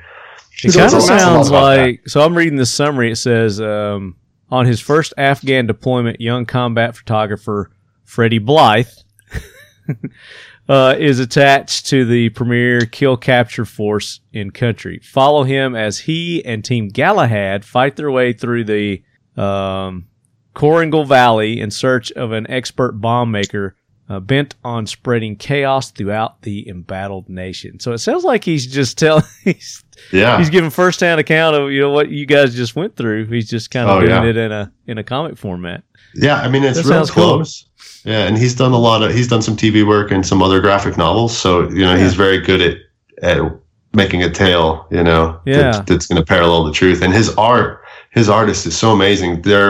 I was flipping through some of their pages when they first showed me their project, and I thought, man, this looks exactly. He might as well have been sitting on the side of the mountain I was looking through my rifle scope when he painted this or drew this. Yeah, so if you guys so similar. You guys Google Tilt Shift is the name of the graphic novel, The Quiet Profession, Cherry Red, then it'll come up, and I guess it's available for sale right now, right? It's on Comics. Yes, it is. Comixology is where I'm looking at it right now. Yeah, so Comixology is where it's available, and we're generating funds to finish the series because comic books are very expensive to make. So yeah, right now we're going episode to episode or issue to issue. I don't know. Yeah. Cool. And that's working out. So swing out by Comixology, show some love. But we'll be doing more. We've got some more announcements to make about that in the near future. Okay.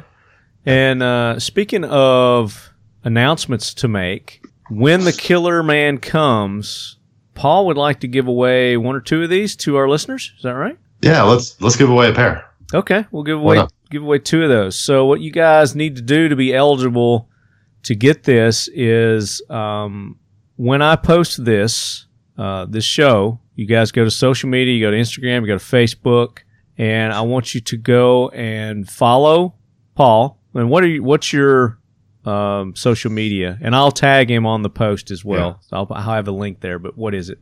It's at Billy Badass 375. Okay. And that's for Instagram and for Facebook. Okay. At Billy Badass 375. 375. Yep. Go like him, follow him, and then I want you to comment on the post that I do. He's going to share it on his social media. So go to his social media and comment on it, and just let him know that you appreciate him taking the time and educate you guys on some reticles, and you're looking forward to having him back. Go buy his book. It's not a requirement to get the book, but go buy his book. Tell everybody about his book.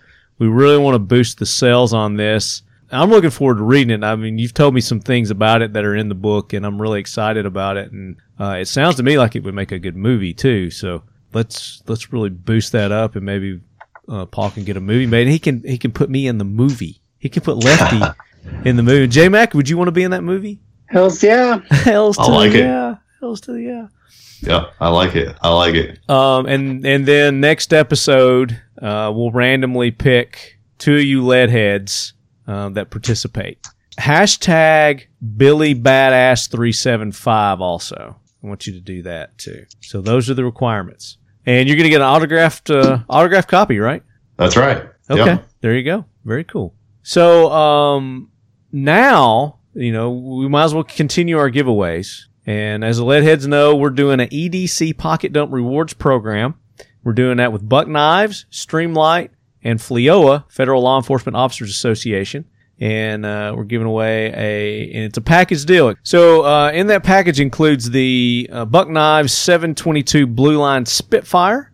And it's really cool. It's got an American flag with the blue line on it. And Streamlight is including a ProTac HLX, and there's another version of that as well. So there's a couple of different versions. And then Defy Watches, you're going to get a Battlefield watch from Defy Watches, which is being provided by FLIOA. Our good buddy Bill over at FLIOA is putting that in the package. Almost $300 worth of product that you're going to get. We're giving 10 of these away. We've given 2 away so far. We're giving 5 to civilians, 5 to our sheepdog. And what you do is you just go out and let your local law enforcement, fire department, EMS, your first responders, just let them know how much you appreciate what they're doing for the community and thank them for the service. And if they allow, don't be a douche about it. Don't be pushy. Take a selfie. Post that. And I'd like them to be in their uniform. I had a couple of you guys submit some things where you're like at the gym with them or something like that. I mean, I could grab my, my Uncle Bob over here, and take a picture with him and say he was a police officer. But I trust you guys. I mean, I know you're not trying to dupe me. But I would prefer them to be in uniform, of some sort, and, just do all the hashtags that we've talked about in the previous episodes. You tag Talking Lead, you tag Streamlight, you tag Buck Knives, you tag FLIOA Bill H, and then you hashtag those also. And just put a caption on there. I mean, that's really all you gotta do. Post it, and we're just randomly going through and picking 5 civilians and then 5 of you sheepdogs. We gave our first one away to a World War II vet, Uncle Pat, who was a previous recipient of one of the Battlefield, actually it was the Field Watch from Defy Watches. So we sent one of those to him, and then last week we gave it to Austin, who sent me the dick pics this week. So that's his appreciation for being the winner of the EDCPD, I guess. So this week I'm going to pick a civilian, and the winner is, drum roll please, I wrote him down here somewhere, Doug Cross. So congratulations, Doug. You were actually the very first submission that we had in this contest. So I wanted to reward you for that. So just send me an email, talkinglad@gmail.com, with your contact information, and we'll get those sent out to you. So you other guys, we've got, how many is that, 3? So of the 10, at least 7 more to give away. So we've got, do my math, 3 civilians, and we got 4 LEs left to give out. Still time to do that. And like I said, just to remind you guys, J-Mac and I are headed off to SHOT Show. As you're listening to this, we'll be at SHOT Show. This will be the last show. Won't have one next week until we get back from SHOT Show, and then we're going to have all kinds of great interviews. You guys know I crank probably 2 of those out a week for the next 4 months after that with SHOT Show interviews. It's going to be a good time. We're going to be at Buck Knives. Again, reminder, 14504. So if any of you lead heads are at SHOT Show, come by and see us. And then right on is going to be, what's your booth number again? Yeah, we got some giveaways too. We're booth 428. Yeah, and y'all got some stuff going on too. What do you got going on at SHOT? Yeah, so we kind of broke the days up like into individual specific days. We're like Tuesday, we have a hunting day where we're doing a 10 to 12 meet and greet with Craig and Donna Boddington. And then you got to bring him by, man. Let me do an interview with him. Yeah, we'll get him over there. And then we're giving away some friends of mine here at Operation Pay It Forward. It's a military operation that helps vets that just need to like get out and get up and remember they're awesome. They take them out hunting and do stuff, fishing with them. But we're doing a Utah mountain lion hunt is being given away by them. Yeah. 245, we do like a big game glassing kind of seminar, how to locate them. And then we're giving away some binoculars and some other swag. Wednesday's military day. Ray Cash Care is a retired SEAL. Mm-hmm. He was a TV host, and he does kind of mindset training now. He's there 9:30 to 11:30, I believe. Okay. Send him over. Send him over too. Yeah. I've already talked to him about you. Okay. And then this guy, Charlie And he still wanted to come on the show? He still was willing, yeah. I gave him all the details too. Okay. All right. Yeah. Mr. Melton will be at the booth 1 to 3. Yeah, he's coming. I know he's coming over, yeah. Navy SEAL of the Year, Purple Heart, all that kind of Bronze Star, all that goodies. And then John Teagan. Yeah, 7 foot tall, redneck, mullet. Can't miss him. John Teagan will be there from about 4 to 5:30. Oh, awesome! Obviously, former Marine and Benghazi hero. Definitely want him on, so send him over too. Yeah, and then we're giving away one of Charlie's long range classes, 2-day class. Will be given away, so don't want to miss out on that. That's a pretty fun deal. Now, do you have any updates on Charlie's world record next shot? What was it? 7,000 yards is where we're going next. We'll start at 6, and just see how far we can get with under a 50 cal. Paul. Yeah, we're looking for repetitive, accurate. 7,000 yards. So we're going to be doing some testing and gathering some data the Saturday before SHOT Show, and that's an open event. Anyone can come out. So contact me or Charlie or anybody, and we'll get you to the place we're going to be. You going to be at the Pro Gun Club? Not for yes for some, no for some other. We just got to go out into the desert to do what we're doing. Okay. I want to go. I want to go do that. Okay, I'll promise I'll keep you in the loop. Yeah, you're there for sure, and it's fun. We'll just be doing some shooting. Other people get to shoot too. Well, we're gathering data. We did the 5,000 yard shot. That gave us a lot of data. Paul, you got to come to Vegas, man. I'm looking at flights right now. I think I might have to come out. I've the only thing I've shot 7,000 yards was a 120 millimeter mortar. I was going to say 100 millimeters. Pretty interested in that, and I've got a 338 Lapua Magnum build that I've never really seen what it can do. So it'll do. I could say it'll do 4,000 yards, no problem. We'll put you on 4,000 yards. Bring your Lapua. Okay, I might have to do that. So all we need is I need to know how big the objective is on your scope, because we have like a periscope for your scope. Oh, cool. Yeah. Awesome. So you got to have. So just shoot me a message or. Okay. Well, you're gonna have Ride-On's. You're gonna have Ride-On's optics there too, so he's gonna want to check those out too. Yeah. We can just slap one of those on for sure. Yeah. I love it. And then as far as the other giveaways, Charlie's doing that class. And then the day no one wants to meet is Thursday, or no one wants to miss is Thursday. It's Ladies' Days. I don't know if you guys have heard of. Yeah, Buff Cookie is her tag on Instagram. She's actually, it's funny. She's married to a Navy SEAL an Army Ranger that was part of the whole Black Hawk Down experience. Neil Curry. She represents Ready Gunner. Is He's she the owner Casey here Cook? in Utah. Casey Cook. Yep. Okay. Yep, that's Buff her. Cookie. Yep. She's Buff Cookie. Yep. Okay. She'll be there, and you can meet and greet with her. I'll have to get permission for that one. Yeah, you careful. I cannot say how everyone will be dressed and what will be said. So you better It's Vegas though, so got that going for you. Jamie Vilmore will be there. She's an international kind of model and a published model, and then actually she's a competitive shooter. Legit. She's a pretty girl, and we'll just post some interesting funnel pictures. All these people from your booth over to the Buck Knives booth. We'll just push them over to Buck Knives, yeah. And then on the Ladies' Day is a pretty good giveaway. We're doing a custom Cerakoted Ride-On Mod 7 4-20 and an Aero Precision AR-10 builder kit. So there's giveaways each day. There's got to be there though. So really cool people. Yeah, you have to be on site. You got to say hi. So leadheads, there'll be some autographs. If you're not going to be there, sorry. But we're going to have some giveaways coming up with these guys. We've been talking about doing some things. We got to get this EDC pocket dump rewards going here. So you guys jump in on that. And once we get that done, then we're going to get some Ride-On. And there's some other cool stuff that we're going to be giving away as well. Kel-Tec wants to jump in on some stuff. So yeah.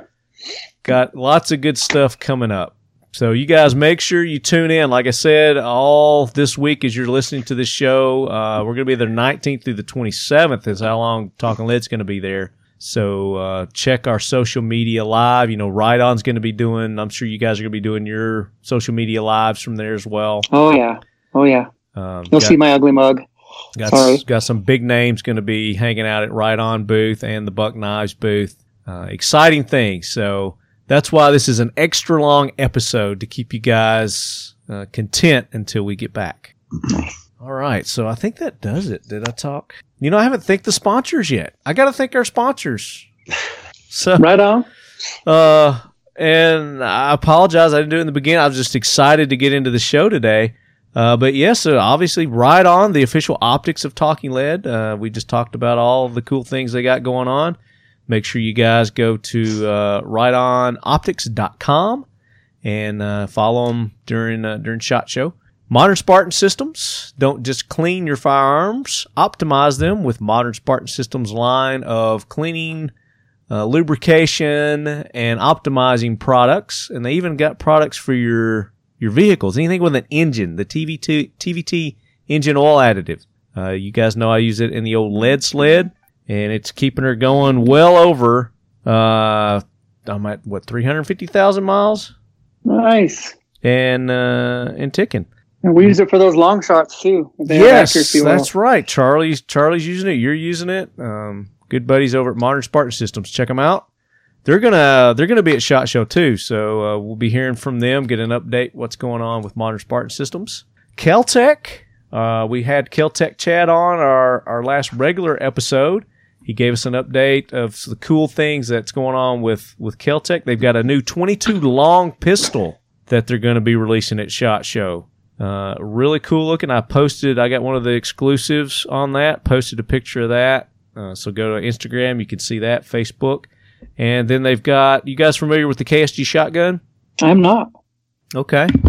Oh, yeah. Yeah, big fan. Yeah, so it's the bullpup shotgun. It's got the double tubes, so you can load, it's an ungodly amount of 12 gauge that you can load in this. But they've scaled it down, so now they've got a single tube version, lower weight, easier maneuverability. They've added a couple other features on it. Chad goes over those in that episode, and the price point had been lowered a lot too. So there's less tech and less things like that. So it's going to be more affordable. So you guys go check that out. KeltecWeapons.com, and then he's got some other things on the horizon. I think they're going to tell us about those at SHOT Show, so stay tuned for that. X Steel targets. The best, most affordable AR 500 steel targets on the market today are X Steel targets. Bud is going to try to get out there, so hopefully he will make it. We'll get Bud on, and we'll talk about some cool stuff that they got going on. They've got some new machines, so they're able to do some custom cuts on targets. So pretty much anything you can think of on a target, they're going to be able to do now. And I think they're actually providing the targets for Charlie for his world record shot. Is that right? Yes, sir. That's correct. Yeah. So we've been waiting for a while on this. They've been putting it off. So we got to get that shot going. So he was like what, 5,025 yards? Is that where it was? That is correct. Yep. And he was using that Shy Attack round. Is that right? Was it the 458 Shy Attack? So he uses Brad Stair over at Performance Gun, has a trademarked Tejas round. He changes the neck and shoulder on the case. I knew that. It's a modified Shy Attack. Yeah. Tejas. You better edit that part out. Yeah. Yeah. So he's been using the Tejas round. Yes. Awesome, incredible round. Brad knows his stuff, but yeah, it was a 408 Tejas. We were 14-second time of flight, I believe it was, for 5,025 yards. Yeah, we were 46 feet of Coriolis effect. So something like 500 inches of the earth spinning under the bullet, something like that. That's awesome. It was some interesting math going on there. So a lot of I guess all of the Talking Lead sponsors are taking part in this. I mean, you guys are doing the scope. Modern Spartan Systems is doing the lubes. X Steel's doing the targets. It's amazing. So I didn't really realize that until I just said it out loud. What's that? Killer Man will be there as a spotter now. He'll be in. That's right. Paul's going to be there. Shoot, he's going to get trigger time. I'm going to try to, yeah. And it's open. We want it. Yeah, and then, of course, Buck Knives, Streamlight. Make sure you guys go show them some love. Hit them up on social media. Let them know that you appreciate what they're doing with this EDC Pocket Dump rewards program. I mean, that's almost $3,000 of product that they're putting up. Fleoa. Thank Fleoa Bill for all that as well. And then 1776 United, Talking Lead swag. Go there, get it. Get the Talking Lead Evil Black Assault mugs, the Talking Leady. You get those at dip123.com/Talking Lead. Better than a Yeti, the Talking Leady keeps your drinks minutes colder and hotter. Don't be a snowflake. Get your Talking Leady. All right, guys, that does it for another episode of the Talking Lead podcast. I hope this tied you guys over until we get back. If not, like I said, check us out on the live on social media, Instagram, Facebook. We will not disappoint. And Wednesday is when we're doing the interview with Albert Manfrey, the last surviving member of Easy Company. And you know we're going to be live on that, so make sure you tune in Wednesday. Don't have an exact time yet, but that's going to happen. Paul, again, thank you so much. Your timing was perfect today. I'm glad you reached out to me. This has been a great show, man. It went a lot longer than I anticipated, but I thank you for taking the time and sharing all that knowledge with us. Absolutely, my pleasure. Great way to spend an afternoon. All right, and J-Mac, as always, man, Optics 101 was a great class, and we appreciate you taking the time. We're going to do another one. We got more optics education coming. And, yes, sir. I'm excited to be part of it. So thanks for having us. Yeah, man, absolutely. So, guys, again, make sure you go check out Paul's social media. One more time, hit that. Billy Badass 375 on Facebook and Instagram, and Killerman 375 on Twitter, and they're all linked. So if you find one, you'll find all of them. There you go, and make sure you guys take part to get those autographed when the Killerman comes. That's right. Limited edition autograph from Colin Self. I'm not autographing them, you know, so they're going to be worth a lot more. Shoot, I hope. Am I excluded from the giveaway, or do I get to get in too? What's up? No, you're excluded, dude. Unless you, Damn it. I think you could probably trade him a scope for a book. You know, autograph. Okay. Okay. Yeah. We need to talk about that. Yeah. Sounds like a good deal to me. I like Yes, it. sir. All right, Leadheads, as always, keep your loved ones close. And your firearms closer. And keep your firearms closer. And Billy Badass.